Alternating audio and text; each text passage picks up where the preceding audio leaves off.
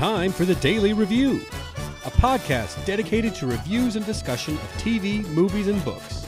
Look for us at Daily Review on Facebook and Twitter, and dailyreview.com on the web. That's DALEY review.com.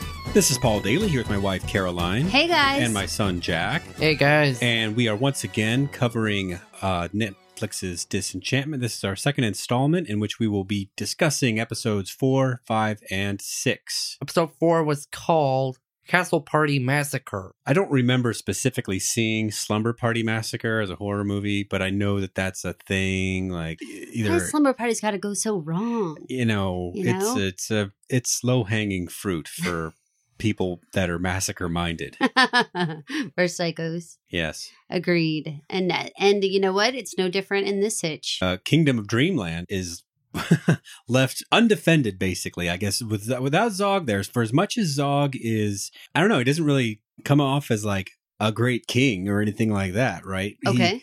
Without him there, things go to hell.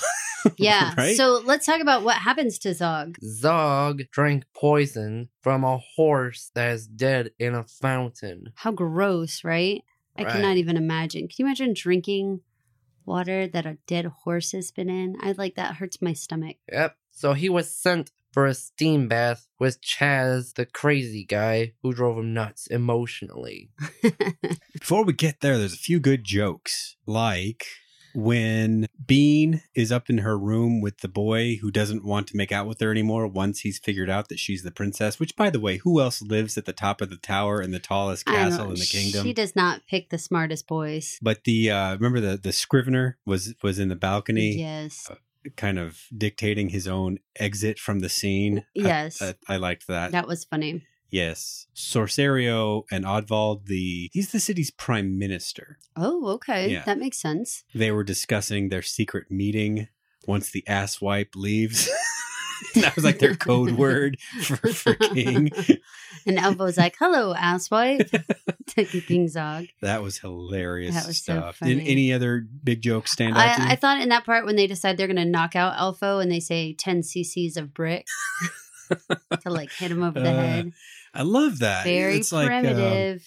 It's like what's that episode of The Simpsons where the screaming caterpillar is in the backyard, and he's like, and Homer's like, I think we need a visit from Dr. Foot or Dr. Shoe. Then he's like gonna mash him. Yeah, same kind of joke. Makes me laugh then, makes me laugh here. The personal demon part where he suggests that that Bean could kill Zog and hollow out his body and wear his skin around. Super gross.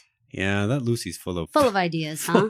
He's an idea fountain. I liked it when he killed her boyfriend, who was afraid of her. So Lucy kicked off his grappling hook, and the guy fell. Oh, I forgot he did that. Yeah, we're not sure if he's trouble, right? But, yeah. At least he fell down into the water, right? Fell down a ways. He did fall down quite a ways. Yes. So the whole setup is that Bean is left home alone, essentially, and Zog is off to Runoff Spring, where they have the thirstiest leeches. Counselors are all busy with their nefarious secret meeting. Yeah, well, I mean, when the cat's away, the mice will play, right? So it's like everybody, the entire castle basically is like breathes a sigh of relief and decides to let down their hair, right? They just kind of slap five and all head different directions. Did you guys mark down how they invited the people? They invited them in Speedos under the ropes. You mean the secret meeting? Yes. Yeah, that was the secret meeting. Let's talk about the regular party first. Yeah, let's do that. So, do you remember how they did like hear ye? Do you remember that part? They invited the whole kingdom. Yeah, it was so funny the way you said it. It goes, hear ye, where are my party people at? And then the band that was playing was the Pillage People.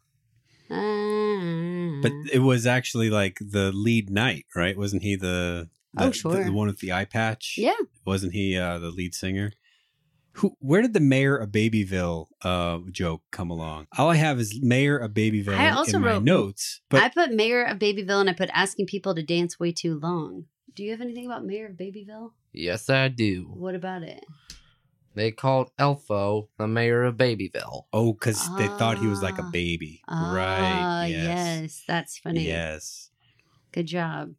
See, personally, mayor of Babyville is something that I signed to Caroline on a card when we had babies, like years and years and years ago. Like 14 years ago. So... And he actually signed it to Mayor of Babyville, and then he signed it Love, Deputy Mayor of Babyville. So to Matt Groening, stay out of our belongings, okay? Yeah, I just ran across that note the other day. Extra creepy. So what happens every time that you throw a party and you invite everybody? Who always shows up? Vikings. Barbarians. Party crashers, right, people? You always get some of those peeps that you don't want to show up to your party.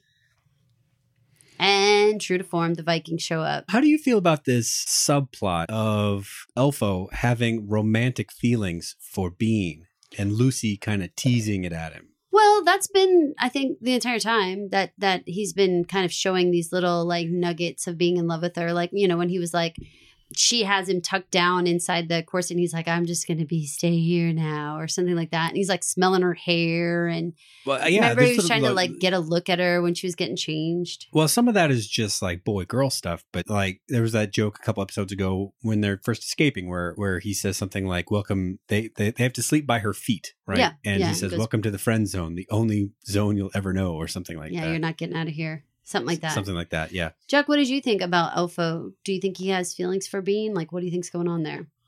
Well, I feel like he should be cheating on Kissy. I think Kissy's old news at this point. I think Kissy is old news because he can't really ever go back, can he? Because it's like a porthole. Right. So you might have to find a new love.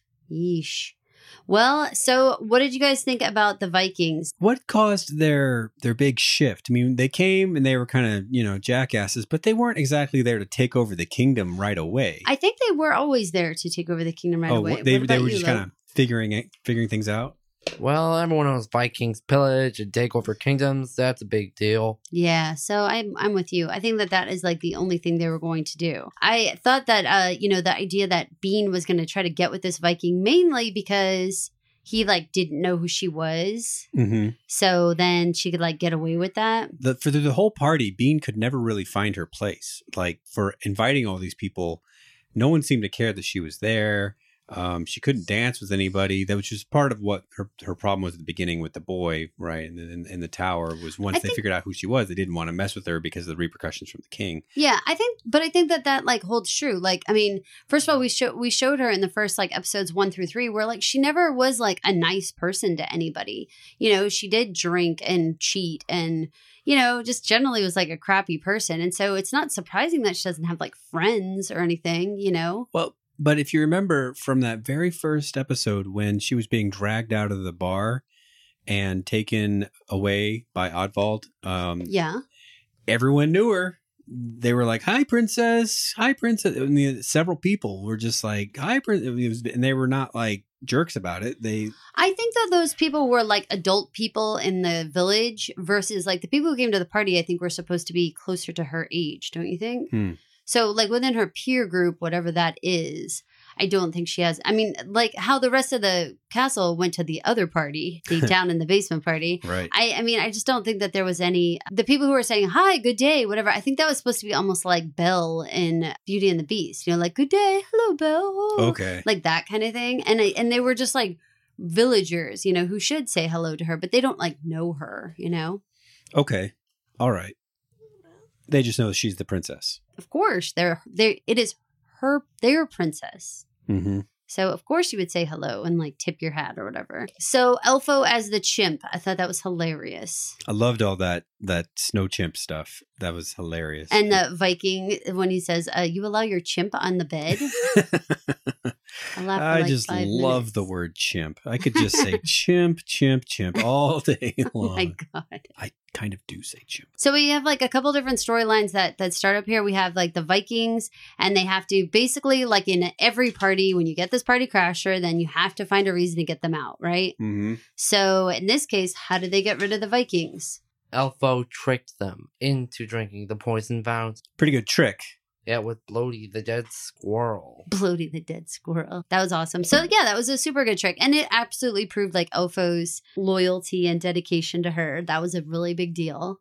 That was probably like the big move forward in that storyline. Oh yeah, because he had to drink it a little bit too. Yeah, in order to just try to prove that it was okay. Hope that his elf magic would keep him okay through the whole thing. Exactly. So they did rid the castle, and they do the quintessential, cleanup montage. Everybody's cleaning up and doing everything. Did you notice any possible Burnsian connection to the trapdoor and the floor business? Oh, sure. Yeah, me too. But I mean, in addition, I do think that like the idea of having, they've had multiple trapdoors already. Like there was a trapdoor down for whatever Lord Lingonberry went down the trapdoor, and so yeah, I think that's part of a castle. I think part of a palace. And then going back to the Zog storyline, as Jack mentioned, they go to the spa. What do you think about Chaz? He was weird. He creeped him out, tried to give him emotions, but it turns out Zog doesn't have any feelings. He doesn't. He was annoyed. He just was powerless to do anything about it for a long time. And once he could break out, then Chaz was like, that was the treatment. You pass. And so that was the joke also, was getting him stirred up enough, for his strength to return to him. Yeah, that makes sense. Was the idea. So weird. I guess that's what you say if it works, right? That was the plan all along. I think that's exactly what you say to a king, right? That was totally the way I absolutely healed you. The strangest storyline, I feel like, in this one was definitely the storyline of the smaller party in the basement. That was a weird turn. That was probably less Simpson-y, a little more Futurama-y, and now we know where Disenchantment has some of the bodies buried, I guess, with a, what would you call that? A swingers club or something down there? I'm not sure. It felt like it was some sort of like cult kind of thing at first, right? And so then I thought, I felt like maybe I caught a glimpse of the two people who were like trying to put the hex on Bean. Like, I swear at some point I saw somebody who at least looked similar. Did you see anyone? Yes. I saw people under the basement at the party. Do you think they were those people that were like trying to get Bean, like the ones who gave him Lucy? Yes. You do. So then do we think that they're in on it? Which would make sense. And the whole Game of Thrones kind of middle, what is his name? Littlefinger? Yeah. Like, those guys are always the bad guys, right? They're always like causing other crap. Well, they're always looking for a way up. And during the Comic-Con deal, they did say that Oddvald he's got his own desires. He's not always looking out for the king's best interests. So the idea of him being in league with these people that want to set the princess on a dark path, that totally makes sense. It does make sense. I thought that one of the funny things for the ending there was when the king comes back and all of the torsos fall out of the chimney. Yes. That was awesome. Because there was a moment when they were cleaning up and Elfo said something like, "Can you help me stick these torsos up the chimney?" or something like that. So yeah. Gross, right? Pretty funny. Well, there was also this cool scene with our three main characters sitting on a tower roof, right? Looking into the sunset. Is that right? Yes. Am I thinking of the right episode? Maybe even I don't know if it's sunset or maybe the sun's coming up because it was a party. You're right. It was dawn. It's the same kind of look, except the sun's going a different direction. They made this comment about, Lucy made a comment about reality being a dream, right? Yeah, I totally heard that. It was like, ah! To review, we have this podcast theory that maybe this whole thing is someone's dream because of the opening shot of the whole series being someone in bed. And then other little verbal hints here and there. The fact that it's dreamland even, all this stuff. Right. So there's a lot to wonder about there. So as they mentioned at Comic-Con, this show is serialized, meaning one show feeds into the next. However, these 3 episodes, yes, they do go in a sequence. They're very, I would say, lightly serialized. I agree with that. Like, I definitely felt like, yes, one affected the other, yes, but I felt like it very much was like individual ideas for each one. The idea about the next one, Faster Princess Kill, is that it's like they are trying to find a purpose for her. It's like tough love, right? That's sort of kicking her out of the castle and hoping she finds her way and comes back a better princess story. When you say? I would say that, I mean, at least the start of it for sure is like, the teenage girl acting up goes to the convent. Right. Well, that is the serialized part, is that he found out about the party, so she has to go to the convent. That's like that slight sliver of connection there. The sign outside the convent, Our Lady of Unlimited Chastity, live prude girls. Pretty hilarious. Funny. Yeah. Too funny. I looked into Faster Pussycat Kill Kill to see if there was any connection, since I hadn't actually seen the movie. I can't figure out what the connection is. Okay. What is it about? It's about these 3 criminal women that get involved with various numbers of people throughout the movie, and a bunch of people end up dead, and most of the women end up dead, and it's a Russ Meyer film, so it's really more about boobs and kind of wild action and that kind of stuff. And yeah, I guess I need to see it because it's one of those. It's one of those. Yes, you need to see it. Huh? Well, I mean, in researching it, it was one of those movies that was severely panned at the time, and then has come back around to be one of those everybody in film school sees this, and the teachers think it's great, and it's on the 100 best of the century or whatever. It is not all not those 100 best. things. Yeah, no, it has come back around. Russ Meyer movies, I mean, yeah, okay, we get it, the big boobs and all that, but I mean, no, it's something about the plot and how it was made and all that.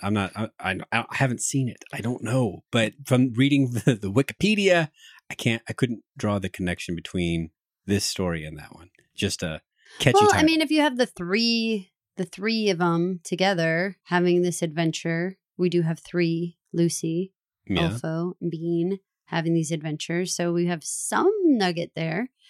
But Bean is all by herself at this new convent, and I thought all the little parts where they were like, "Why does she get the granite slab?" Or like they're chanting like, "You are bad, I am bad, God is slightly better." All that business. I mean, yes, too funny. I mean, I think they showed like, again, I think that there were those moments for older people, and then for the younger people, they had like the moments about like the slurping soup, where it's like, if we need to like show you that she is not in sync with everyone else, okay, so they all sip their soup and you slurp your soup. Like, that was my note, was that they do everything in sync, and she is out of sync. Very much out of sync is what I wrote too. And I think just the idea that they continuously show us the same message, but on different levels.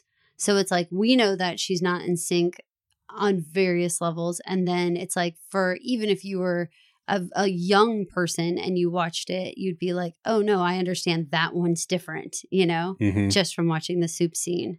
And then more typical Groening-esque commentary on organized religion, or at least religion. I mean, the blatant, like, if you want to help the poor, why don't you just melt down the gold statue and hand out the gold? Right, yeah. And then they yell, don't you bring logic into the house of God? Perfect. The convent does not last long. It does not. And I mean, one of the lines was like, that Zog says is that women are either princesses or nuns. And we know that that's like the truth of it, right? Like, it's still like stereotypically in society, it's like you're either like a mother or like a Madonna, type figure, or you're like the bad girl or whatever. I don't know what in this particular case, I don't know what princess is equal to. I'm not sure what that's supposed to be. If you say you're either a princess or a nun. I was thinking that he meant that I thought it was more constrained than just overall commentary on life in the world. Like, that's really all of her choices are really either to be a princess or to be a nun. Within his scope. Yeah, like within fantasy world, within women that he knows. It's either royalties or nuns. And I don't think he keeps track of right, the rest of the villagers, as they call it in Game of Thrones, the small folk. Ah, nice. Yes. Well, we get a chance to see the small folk's life because she does end up kicked out of the convent and back to the castle, and the castle isn't going to have her either. So the king kicks her out there, and she heads off, and she ends up like going off with her handmaiden, Bunty. She finds Bunty's house, and if you've been picking up on Bunty's little asides this whole time, you will have gotten the idea that Bunty is not well taken care of by the royalty. Well, it's just a hard life, like for the common folk generally, right? Yeah. Like, I mean, they just don't have anything. They have that orphan sign out. Everyone must go. Where they have a hole in the side of the house, but they're not fancy enough to have a proper window. She says they can't afford that. Exactly, and they only recently got the hole in the side of the house. Right. That was like big doings, right? Yes. So she tries her hand at different jobs in order to try to learn, how to actually get along in this life. And she like first does the shepherd, then she does like coyote howl and like runs all the sheep off the cliff. She tries the lighthouse and ends up crashing all the ships. Right. The butcher, that was awful because she's like, look, I did a great job butchering it. And he's like, this is a pet shop. That was horrible. Gross. I like the where they continue the theme of treating Elfo like instead of an elf, more like a baby. And she puts Elfo with the rest of her babies and they nurse from a pig. I don't know. Maybe I'm gross, but I thought that was a pretty hilarious picture, seeing them all suckling this pig. I don't know. Elfo is a funny little guy. I mean, I guess his like innocence just plays into being a baby. And I think that's where, when you were saying in the last episode, it's a little bit like off-putting to see him be like interested in Bean. It's like a little weird, because it's like if you're supposed to be this little naive little guy, then it is like kind of doesn't match up. As well for you to also be like lusting and wanting to date after a Bean. Like it doesn't even really make sense, That may be my disconnect. Elfo is that he's portrayed more childlike and she's portrayed with the alcoholism and the experience with boys and all that just being much, much, much, much older. And so that just is kind of like I don't know, a mismatch for me. But yeah, it feels uncomfortable, right? Because it's like, I don't know, really. I mean, I guess he could like idolize her, but certainly no romance, Right. Just weird. So ultimately, she fails at all of these things, and so the only thing that she can do is go to work with Stan. It's like take your daughter to work day, right? Something like that. Stan, the Dreamland executioner. You'd think the executioner and the princess handmaid would pull down a little better than that living. So many children, Paulo. I'm sure that they were considered pretty well-to-do. They do have the hole in the side of the house. They have plenty of food for all their little people, right? I guess they're keeping them all alive. Plenty of babies, right? Yes. That's the big thing. I mean, think about that. That there's just, they seem to have a decent mortality rate, although they did say like God rest her soul about the one kid. So in the executioner's workplace, there was Bean's first victim, and this is something that is probably indicative of me as a person, but you perceived the being needled to death about the what he wanted his last meal to be as being a commentary on it'd be much better to not have to talk to this woman as long as you just start torturing me physically, right? And I didn't quite get it on like that talking to a woman level. Okay. How did you perceive it? Talking to her. Just Bean in particular was such a pain. Yeah.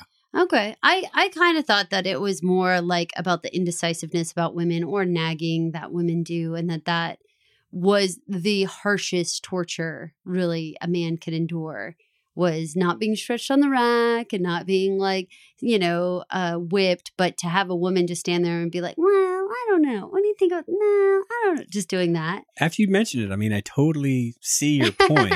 After you hear my voice just do that, did it sound familiar? Do you know what I'm talking about? Well, yes, but I mean, I also see your point just generally. And I guess I'll need to watch a little more to see if they do decide to tread pretty dangerous ground these days, commenting on the the stereotypical faults of women isn't like a real fertile ground right now for comedy, I don't think. Well, that's what I had mentioned in one of the earlier episodes about just sort of like, I just wasn't so sure about like where they were going with this. And like, if this was an idea 10 or 15 years ago, if it's coming into a time now where it's like, yeah, no, it's people are not going to rally around like demeaning girls or women. And like, we're just not going to do that anymore, you know? Yeah. We're not going to think it's super funny. And the way that they make fun of the rest of the group, if you really think about it, it's sort of like an individual person could maybe be considered not smart, or like Zog. Everyone's kind of like sick of him or whatever,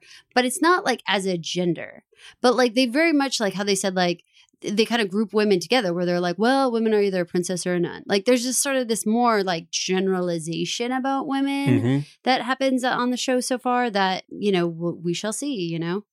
It would be interesting to see the Simpsons writing staff, and especially where the showrunners are concerned and all that.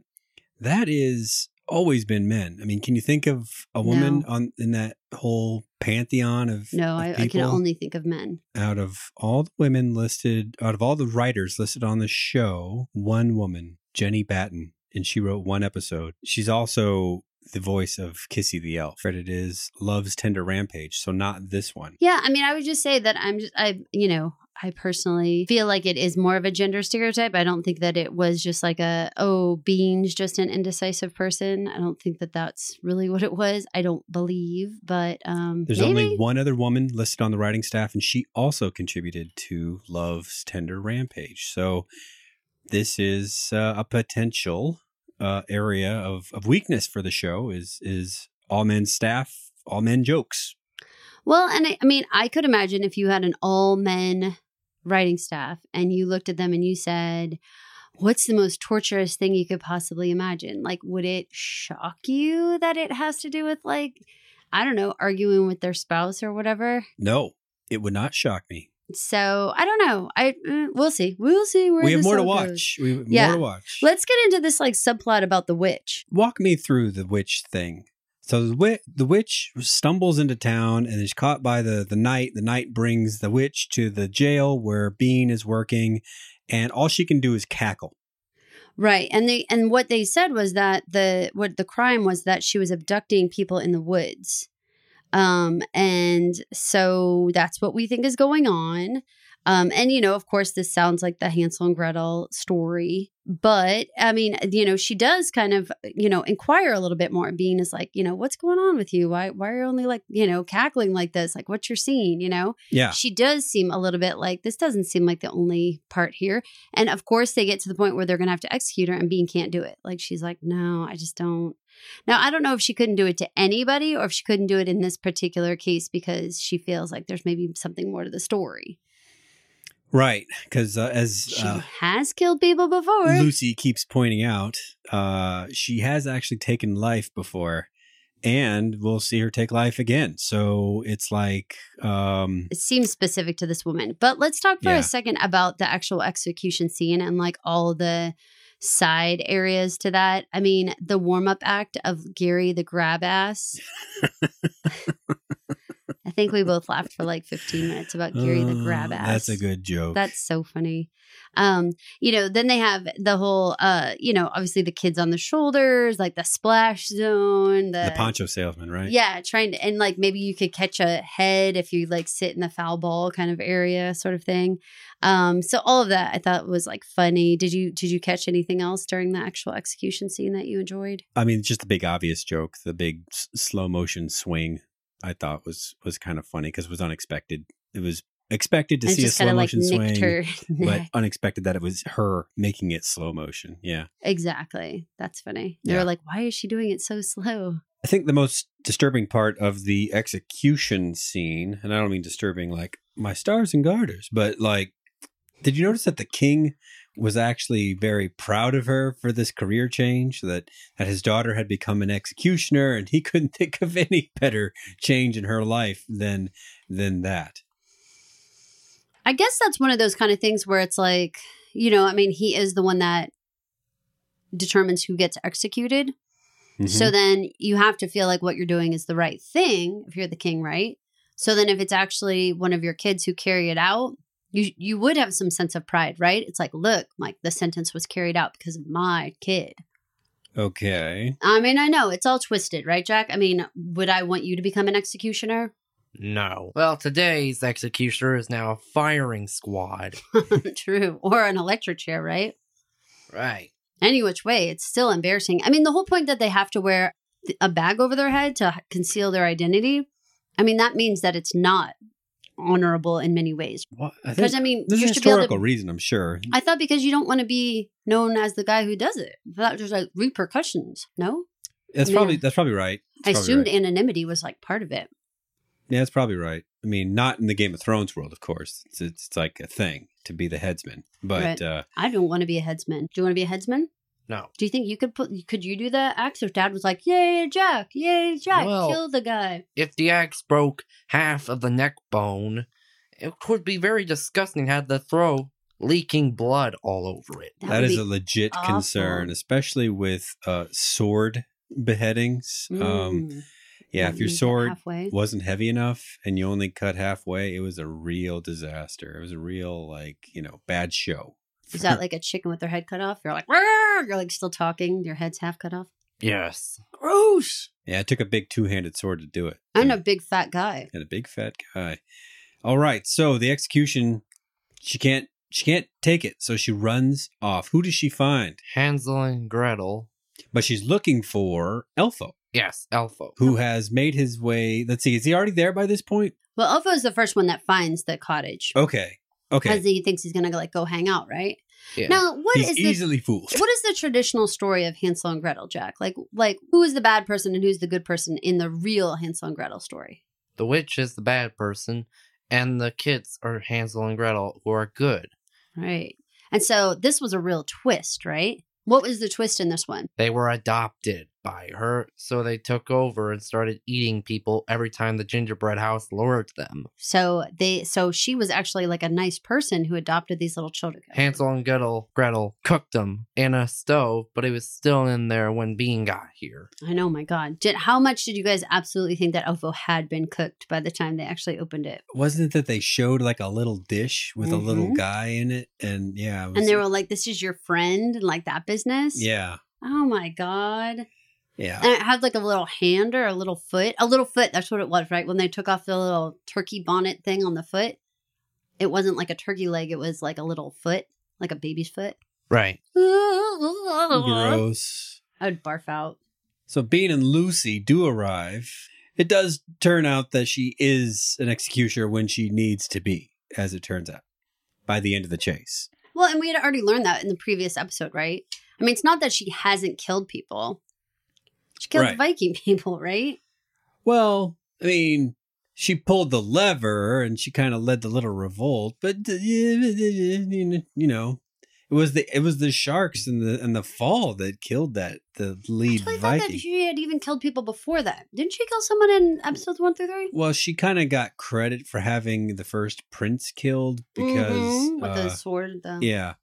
But this is the first time where she swung a weapon and someone died. Well, I was totally shocked with the Hansel and Gretel twist. I always enjoy a good fairy tale twist. I love it when it turns out that the 3 pigs are really snotty and it was all the poor wolf was just the downtrodden one. I always love these twists, right? Yeah. This was a big thing when you were small, Jack, was to have these twisted fairy tales where they would tell it from the other side, the other point of view.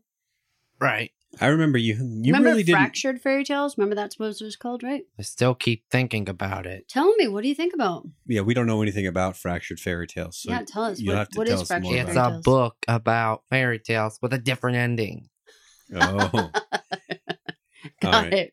I remember that, I think it was the 3rd Shrek movie, maybe the 4th one, where they kind of went to a bizarro fairy tale land where... Yeah. Was it Jack and Shrek's Jill birthday, were a couple of jerks that were sort of like slave traders? Do you remember that? Wasn't the one where it was Shrek where he was tired of being a dad? Oh yeah, that's the one. That's It's a Wonderful Life. Everyone does that nowadays. They take it and just show what's life without the main character. Yeah, good call on that. But I remember as a little kid, you really responded to Jack and Jill being like these slave drivers. You really hated the idea that they had taken fairy tale characters, like good people, and turned them bad, and twisted them to be these jerks. You didn't like it when you were little. Since when? When you were small. When you were small, you had a strong reaction. You wanted to leave the theater. And I totally super loved it that it ended up that it was a curse on the witch, and that she was able to like lose the curse and totally talk like normal again and go back to being a regular old hag. It makes you wonder if the you didn't even laugh at my hag joke. No, that's a good joke. It's a good joke. It makes you wonder if the cat lady from The Simpsons has the same curse on her. 'Cause she kind of does the exact same thing, right? Whoa. Do you think that that's true? Well, I'm not sure Maybe. if that's possible. Whoa. Oh, it's possible. Who would have put a curse on her? Good to know. Possible. Something to noodle on, right? Yeah. Something to noodle. So the episode ends with Zog awarding himself a medal in parenting. Sounds like a very Zog-like thing to do, but actually we probably know people that do this to themselves that aren't quite as bad as Zog, but still congratulate themselves for parenting well done. Absolutely. All right, so episode 5, the twisted up Hansel and Gretel and the trying out different jobs for Bean. What do we give this? Thumbs up, thumbs to the side, thumbs down. What do we think? Well, I give it a thumbs up for the fairy tale references and the explosion in the ending where the witch was now homeless. What a twist, right? Paulo, what do you give it? My thumb actually kind of sank a little on this one from the 3/4 up that it had been. Just sort of, I actually took a little snooze during this one. Oh, no. And it just, the cool fairy tale stuff with the twist does help this episode's case, but overall, I don't know. It wasn't the most amusing out of the bunch for me so far. I agree with you. I'm going to give it thumb to the side as well. And I'm going to say because I didn't feel it as layered as previous episodes. So it did have some of the things that we think are funny, but I think that it focused more on a more simple tale, where they did just twist a simple fairy tale, but it didn't have as many layers to it for us older viewers. I can understand why Jack would give it 2 thumbs up. But I think that if you're a little more of a sophisticated viewer, now I like you bringing in the cat lady from The Simpsons. That gives me something to chew on. Right. I like that. But you brought it up. It would have been funnier if the witch had a cat. Because she basically acted the same way. You're right. So then that would have been a cool little reference they'll throw in. So exactly. Yeah, to the side. All right, boys. On to episode 6. Swamp and Circumstance, which is a play on what? Pomp and Circumstance. Yeah, that's where I was going. The song that is played at every graduation across America. Why do they do that? It's tradition. But why it applies to this episode, I can't answer that, except for that this visit to Dankmeyer, where Queen Una comes from, was a state visit, which required a lot of etiquette and protocol kind of stuff. Circumstance of a ceremony. So I'm going to go with that. It's that. I will kind of actually stuff. also layer on the idea that pomp and circumstance is played at a graduation, meaning you are like moving up to the next level, right? You've like completed a level, right? And for Bean in this one, at the beginning, she's wanting to go to this hey man thing, and all these years Zog hasn't let her go, and by the end of this episode he says like, I don't want to hear about it, but have a good time, be safe. So she kind of graduates in his eyes and actually is allowed to do more and sort of becomes less of a little child. They both kind of graduate a level up. Well, and he gave that to her he gave her enough rope anyway, right? Mm-hmm. Like these 3 episodes that we chose to review in one podcast, they start with being kind of doing something bad enough to get thrown out of the castle, right? And then I'm feeling like very constricted, like being tied up. And then doing something good enough to at least get invited back in. Mm-hmm. And then in this one, she actually impresses the king enough to give her a little more independence, which is something she's been fighting for all 6 episodes so far. Exactly. So then if you look at it, you can look at it like a graduation, right? Our character kind of evolves a little bit. Yeah. Just a little bit, or at least the relationship evolves a little bit. I'm glad we talked about it. So now we can totally just delete that part where I said, I didn't get it, and just move right past it. All right. So it starts off in a way that is like a very typical Simpsons or Matt Groening kind of episode with the drinking at the Flying Scepter, right? These drinking games. Yeah. Well, very Moe's. Or even before that, the idea of the king and the royal family just accepting tribute is I mean, the Simpsons don't ever accept tribute, but they do often start episodes in ways that don't really matter to the rest of the episode. You know what I mean? They truly have these cold opens, and who cares? But they often do pull it together at the end. Where it's like, it doesn't make sense in the very, very, very beginning. When you say it, you're like, what the heck? This just came out of nowhere. But this actual thing, it does matter because it is representative of her freedom later. So it plops it right at the beginning, like, what is this? You know, this doesn't mean anything to us. Mm-hmm. But when they bring it around back at the end, you're like, oh, I see what they did there. They kind of completed the arc. Ah, okay. All right. So she gets bored and runs off to the scepter. What was it? The royal... Flying Scepter. Flying Scepter. Why is it called the Flying Scepter, Jack? Because the king throws the scepter through the window, which names the bar the Flying Scepter. I love it. Dreamland. Weirdness, right? Weirdness, right. But that whole like, hey man, it's drunk and I'm late. Like that whole thing. Yeah. Funny. Zog and Bean wind up in Bean's tower talking about stuff. She's like, Dad, and he's like, ew. You know, that same kind of dynamic. I think this idea of like wanting to have a purpose in the kingdom and wanting to feel useful, I think that's something that is very understandable. Like, she isn't necessarily wanting to move away, or in really, she isn't even really wanting to like, you know, throw off her responsibilities in the royal family, but she doesn't want to be pigeonholed as like your only responsibility and your only thing to do is to be married. So she's asking like, can I have like an alternative job and still be royalty and be a part of this kingdom?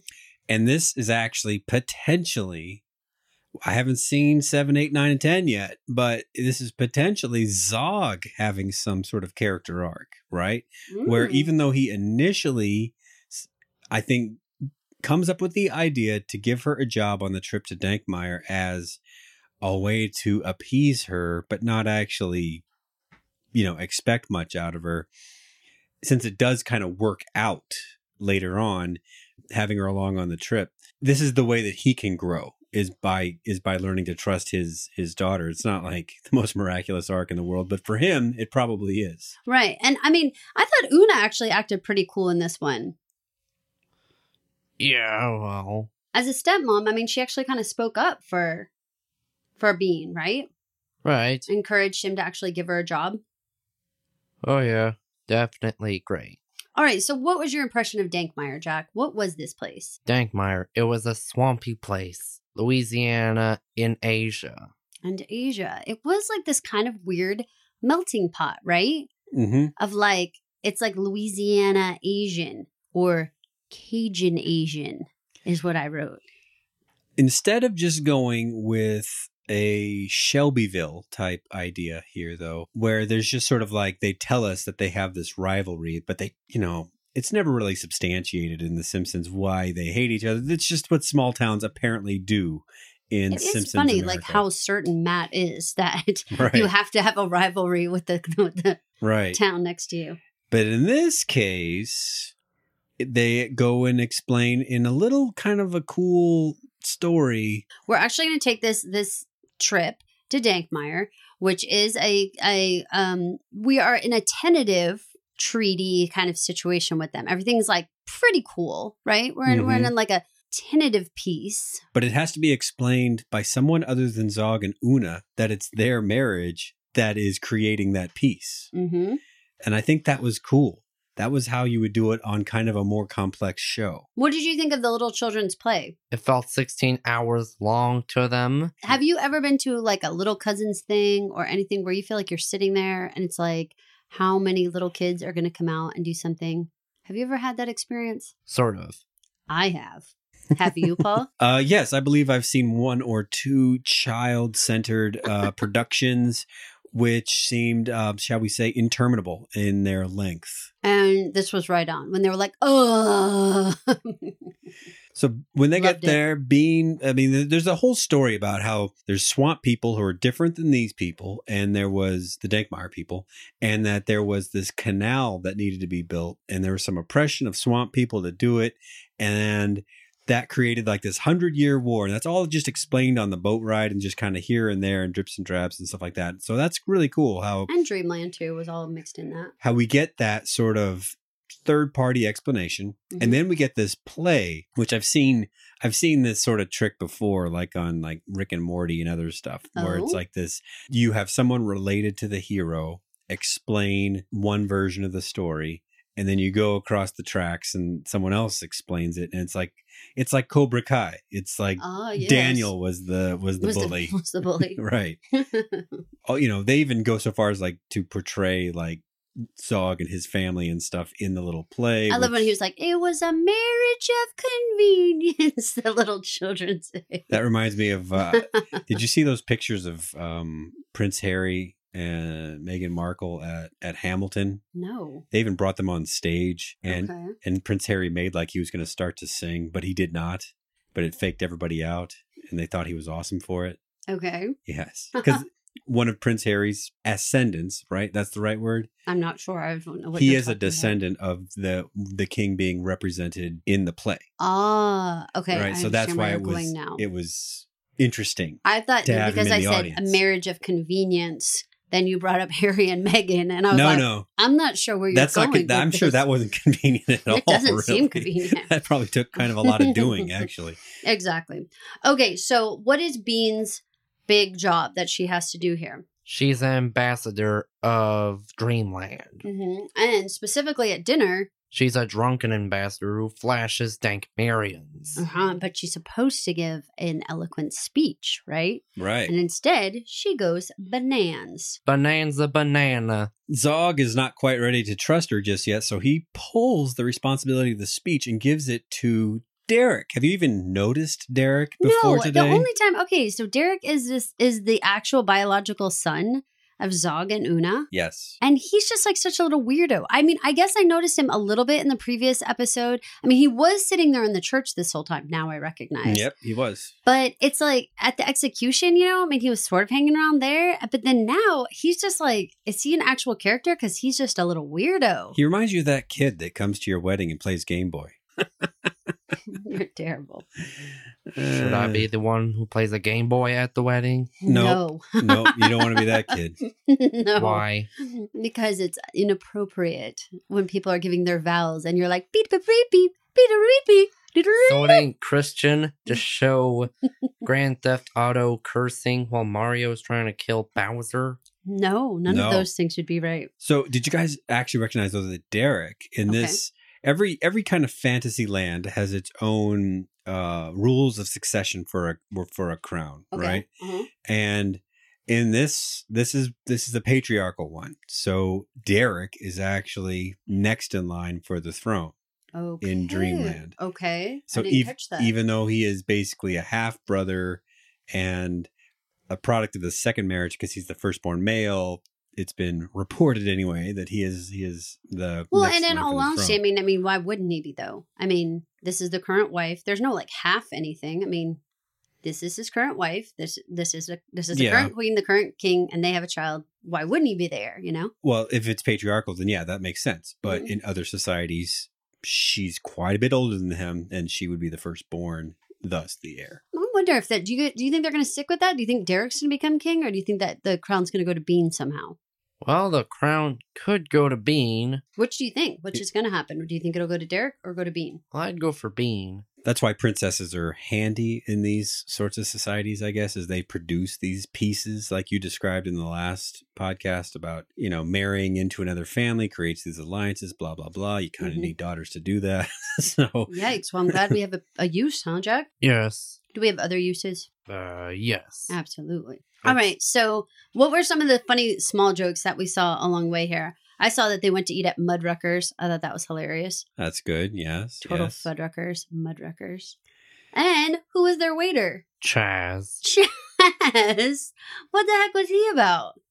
Maybe he didn't work at the spa anymore. You might even be able to draw the conclusion that based on his performance at the King's he acted like a weirdo. rehabilitation, that that he might have been dismissed. The antics at the dinner, however, do cause all-out war. Yeah, the Nagmarians are ready to, I don't know, immediately they're ready rumble. to execute, but at least, throw down. And that causes all of the Dreamland party to need to run away. This part was kind of cool because Una comes from Dankmeyer. These people are essentially her family, but she's having to bug out because Zog and his family have to go. And she's running with them, and there's not even like a question mark of whether or not she will or she won't. That's sort of points in Una's column, I guess, if she was needing any. I liked Una, yeah. I actually thought she did good in this episode across the board. Like, I liked that she was encouraging of Zog to really, view Bean as a quality person who can be an asset to the family and to like find a position for her. And then, like you said, the fact that she just like totally went off with her real family, which was Zog and her son and her stepdaughter. I thought that was great. Did it change your opinion about Una on this one? Yeah. She started as a freak using drugs, running around in a fountain screaming. Right. It's like she's just being chased by a mob, but Benny Hill style. Exactly. But then now in this episode, she kind of redeems herself, right? Oh, yeah. Bean is able to shake off that drunk pretty quick after they get running. I guess that helps work it off if you got your legs pumping. I think adrenaline. I think actually adrenaline would be like a quick moment of clarity. I liked the joke with Elfo and Lucy doing the bowing. It had been established earlier that there was something like if you bow to them, they have to bow back or something like that. So They use bowing to slow down the horde that are chasing them down the dock to their boat. So they would just bow and then back up a few feet and then bow and then back up a few feet and then bow. And that was enough time to get the boat ready for launch. That is super funny. I think that's a great commentary on the futility of some of these traditions and how they can actually shoot you in the foot. Yeah. Like maybe the tradition of Derek being the king or next in line, that tradition doesn't make sense when you have a better candidate in Bean. So now the ending for this viewer goes, since I can sum it up in just a few lines. It was so fast. I had 5 more sentences. Right. It goes crazy though, because kind of a lot happens, but it feels so jam-packed. You know what I mean? I agree. What was the ending? They all get on the boat, and then what? Well, first they got kidnapped by a bunch of Dankmerian hillbillies. Well, actually, first their boat gets cut in half. So they split the party, and Una and Bunty have to sail on half a boat back home, right? It was so funny. And Zog and Bean and her entourage get kind of stuck in this deliverance area with the swamp people who don't like Dankmerians or Dreamlanders. I was surprised about the monster being the big ending to the hillbillies. I mean, it was a little forced in the Deus Ex Machina sort of way. Literally a foot came out of the sky and just mushed them. Right. Right. That feels a lot like we just got to end this episode kind of thing. It did a little bit feel that way, like we ran out of time. After all this, the swamp monster was defeated by Bean. Then Bean was at the Hayman. Turns out King Zog was Hayman. Then King Zog and Derek left. That was the whole ending. Is Hayman supposed to be Burning Man? I think so. Is Burning Man supposed to represent a specific figure? This is how unhip we are in the suburbs. We know of Burning Man, but we don't know much about Burning Man. He's not really like a, suburban Houston sort of thing. All right, so Burning Man closes with the burning of a Temple Galaxia. It's a 65-foot wooden structure that symbolizes how the fabric of the universe connects all living beings. For the burning of the temple, people created memorials for deceased loved ones and past relationships. So it is not an effigy of the president or something like that. No. The man. It's. I would have actually thought it was about the man, but I guess mainly we're all the man. Okay. Well, still, it looked very Burning Man-ish to me. It did. And I liked the overall feel that it was again, you're bringing something modern and that, people in this day and age would know, right, culturally. Yeah. Some, though, again, the whole age part, some know, some don't. But then you actually have like the way bigger message of like that Zog actually lets her go, and that they've actually reached some new place here, that she has a new position with the fam, and he's actually okay with letting her, weird to say grow up, because that's not it. Because obviously he was willing to marry her off. So it's not like he doesn't view her as an adult. It's like maybe he doesn't view her like property. Like maybe he's viewing her a little more like you're actually like a person with like thoughts and feelings and want to go do things. And, Well, it's those things plus the world building that happened that hadn't been much of a priority for this show so far, where they tell us about Dankmire, they tell us about the Swamp People, they tell us about the war, they tell us about the peace. And now we know a little bit more about the Disenchantment world now in a very concrete way. For sure. And we understand Una and Zog. Like, how in the world did they ever get together? Now we know. I mean, as like a point of reference, we don't know where the forest is. We don't know where Elfo actually came from. We don't know where any of that stuff is, even though we've been shown that stuff. Now, this is much more concrete. That's world building in a good way. And so that gets my thumb tilting more like the 7/8 marker, I would say, compared to the last couple episodes. We get a very satisfying kind of conclusion to our mini arc. We get the world building, and I like this much larger arc of like 1 through 6 of like she's trying to pull away and be this rebel, and all the way to Zog being like, it's fine. You're actually old enough to go do this, and we don't have to have that same push and pull anymore. I hope as we go into 7, 8, 9, 10 that just like the marriage thing sort of died, I hope the concept of like she's just a rebel gets to kind of simmer now, that we came to some sort of understanding. There's one thing about being the headstrong princess who has an independent streak, and there's being a brat, which is what she's been represented as. Right. Well, and it would be definitely like moving backwards if all of a sudden he decides he needs to start making all these rules that she needs to rebel against. It seems like, well, wait, didn't we just deal with that? Yeah. Like, so I hope not. So, all right. So I agree with you. I'm going like 3/4 thumb on this because I thought that there was a lot of growth of the characters and a lot of change. I liked all of that. Jack, what do you give it? Thumbs up. Thumbs up? What were your favorite parts? I liked when those 2 hillbillies got killed. Why? Because of the foot. Yeah, but why did you like it? It was kind of funny, really. So you're more about the slapstick of it all? Yes. Just the visual humor? Yeah. I get that. That makes sense. That's why it's there. It is. It's why it's a crowd pleaser on all levels. Thanks so much for listening, you guys. We hope you enjoyed it. Our next one will cover 7, 8, and 9, and we will do 10, which has been alluded to on the internet as having some kind of very interesting cliffhanger all on its own in the coming days. Thanks so much for listening. Thank you. Bye, everybody. Catch us on iTunes or your preferred podcast software. Our website, dailyreview.com, that's DALEY review.com, Facebook or Twitter, or wherever you find us. Please leave us a comment and a rating to let us know what you think of the show. Thanks for listening, pod people. Thanks for listening to my mom and dad.